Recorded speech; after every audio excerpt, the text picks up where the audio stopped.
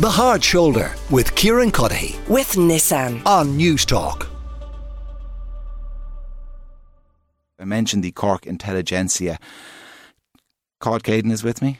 Hello. Prime amongst them. Business reporter with the Irish Examiner. Tadhg Hickey, the comedian and the author, and Joe O'Shea, the editor of Cork Beo. You're all very, very welcome. Thanks a million for coming in the studio. Joe, I might start with yourself. I when I came into town, it's busy out there, as you'd expect a couple of weeks, less than 3 weeks before Christmas. I just took a wander around the obvious places, kind of down Oliver Plunkett Street, up the Grand Parade, up Patrick Street, and what have you. The level of footfall out there at the moment, is that normal for Cork, or how would you describe maybe the health of the high street? The health of the high street has been terrible, and we've come through 3 very hard years and 3 tough Christmases, and it's better now, and this Christmas looks to be shaping up really well. What you saw out there, and the reason why there is such a high footfall now, is because 17 streets were pedestrianised in Cork City Centre during the pandemic. That's had a huge effect. We're seeing, this week, we saw 2 major projects either start or kick on in Cork City Centre. One was a massive public realm project happening around the only green space in Cork City Centre, which is the People's Park, or Bishop Lucy Park. 48 million is going to basically create a kind of they're calling it the Brewery Quarter. It's going to link the South Main Street to the Grand Parade. It looks really well. It'll be done over the coming year. Also, the old Roaches Stores Debenhams building is finally getting close to coming back. Elvery Sport Group bought it for a rumoured €12 million. That's a game changer for Patrick Street. Patrick Street is the main shopping street of Munster, right? It's the biggest shopping street down here in the south. It's gone through some very tough times, but there's real signs now that it's coming back. 2024 is going to be a make or break year for Cork City. If we get the convention centre, which has had 11 projected start and finish dates, if we finally get that over the line, that'll change a lot. How big an if is that? It's still huge, because we have BAM Ireland, who refused to engage with Cork City on that site, and also on the massive site across the river, the old tax office, which was knocked down and has been an empty space right in the heart of the city. BAM are responsible for 2 empty spaces right in the heart of Cork City, which they refuse to talk about to anybody. They just leave them there year after year after year. BAM are a Dutch company. In Holland, if you tried to do that, you'd be fined out of existence. In Ireland, they get away with it. They can do what they want.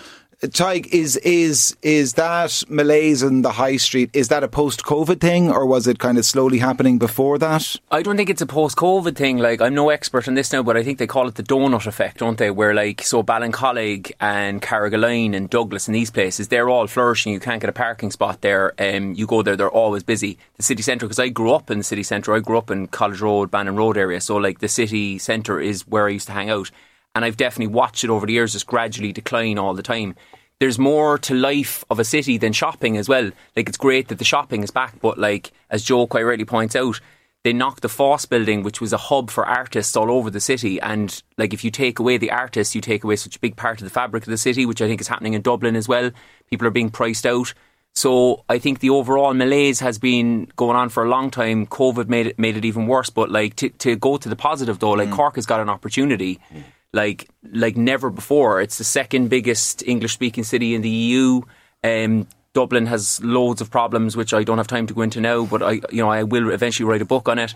And it should be Cork's moment in the sun, though. So these developments that Joe's talking about, I'm just listening to him there thinking, that sounds great. But the event centre, obviously every Cork person is going to have a dollop of scepticism about it actually happening. How do you translate, though, all of that potential into kind of tangible positives for the city? Because most people, they walk out we're actually talking about this in the context of transport choices. Most people, I guess, they don't walk out their front door and they think, how can I help Cork to blossom and flourish into into this wonderful place? They actually think what's convenient. And when I came along into town today, I couldn't get parking on the Grand Parade. There was a queue out onto the road, and then to get around to Merchants Quay, it was a nightmare. And if I was living in the suburb and I knew that was ahead of me, I love going into town, but a bit of me would think it's just much easier here to spin into Douglas. But forget the cars, right? Cork, we have a Docklands that's 7 minutes walk away from where we're sitting right now. 7 minutes walk to the city centre, and the space down there, you could put a whole town there, and they are planning to put a whole town down there. It just needs to happen faster. Caught. Let's not be entirely negative. Well, Tadhg wasn't entirely negative. We talked about that. Not to say Joe was either. I kind of want to talk about what is going. What are the selling points? Like what is on an upward trajectory in the city honestly, or the county? I think this conversation has been overly positive because I think oh God, oh dear. Welcome to Cork. We can crank it down if you want. It has, but we do have to put a spotlight on some businesses that are facing another really hard Christmas. Yes, there's been 3 very difficult ones: COVID, cost of living crisis. But now, for a lot of businesses, they've been hit by serious flooding. And I heard some businesses say that people were coming in and saying, "Oh, can I buy this for a discount, like their Christmas stock and that kind of thing." So it's very opportunistic, and I do think you always find the good in the bad as well, but some businesses are facing a really hard time this Christmas. However, on an upside, I'll go back to the positive, you're seeing a real buzz around the startup community in Cork, which I think is great. I think Dublin has been a huge spot for startups for a long time. You get places like Dogpatch Labs, but I'm noticing quite a few come down to Cork, and the spotlight come on to Cork now, especially with advocates like DC Callahan, who's a really big advocate for getting startups up and running. There is an office space provider called Glandor who says that they're at 90% capacity, even though WeWork failed of its own. It was its own demise, really. But then there was another company, Iconic Offices. They said the demand wasn't there and they shut up shop in Cork. But Glandor is saying that early stage companies are actually looking for space now. They're looking to come into Cork. They're looking to build up their teams and to build a culture. So I think that's a really good positive for Cork. Are there enough houses being built in Cork to accommodate all of these businesses who want to expand? Well, this is the thing, capacity is always going to be the problem with Ireland in general. It's not just a Cork problem. I do think that planning is very much focused on housing at the moment.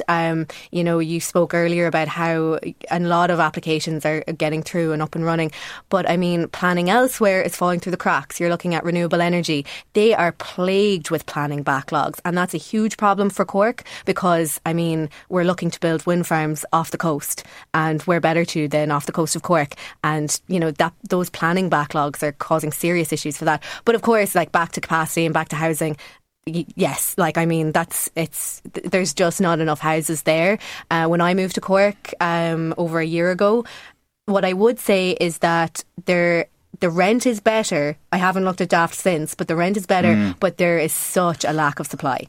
Tadhg, what are the public transport links like from the big suburbs into town?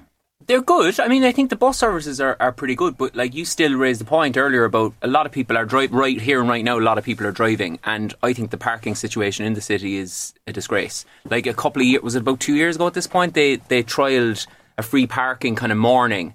And I have to say, I was in town a lot. You know what I mean? It's then worthwhile coming in. But I think you hit the nail on the head when you're if you're living, and as I say, because of this donut effect of Mahon or Douglas or Carrigaline, Ballincollig, these have all become completely self-sufficient little suburbs, and people don't leave Ballincollig. They don't go in town This time of year, I'll go into a nice pub in Cork, the Long Valley, and you'll meet people and just chat away, and they go, "Oh, we're in for a Christmas visit into the city centre." You go, "Where are you from?" "Glanmire." "When was the last time you were in?" "Last Christmas." That is literally a 15-minute drive out the road. They have become... There was a survey done in 2018, the city centre population, and I live right in the city centre. I live on Barrack Street, right? The city centre population in Cork was something like 47% non-national. It's incredible how many Cork people don't want to live in Cork City, or at least what I would call Cork City, in the valley, in between the hills. It's incredibly cosmopolitan, which is great. You walk around Cork City, you'll hear every language and accent under the sun, except for Dublin for some reason.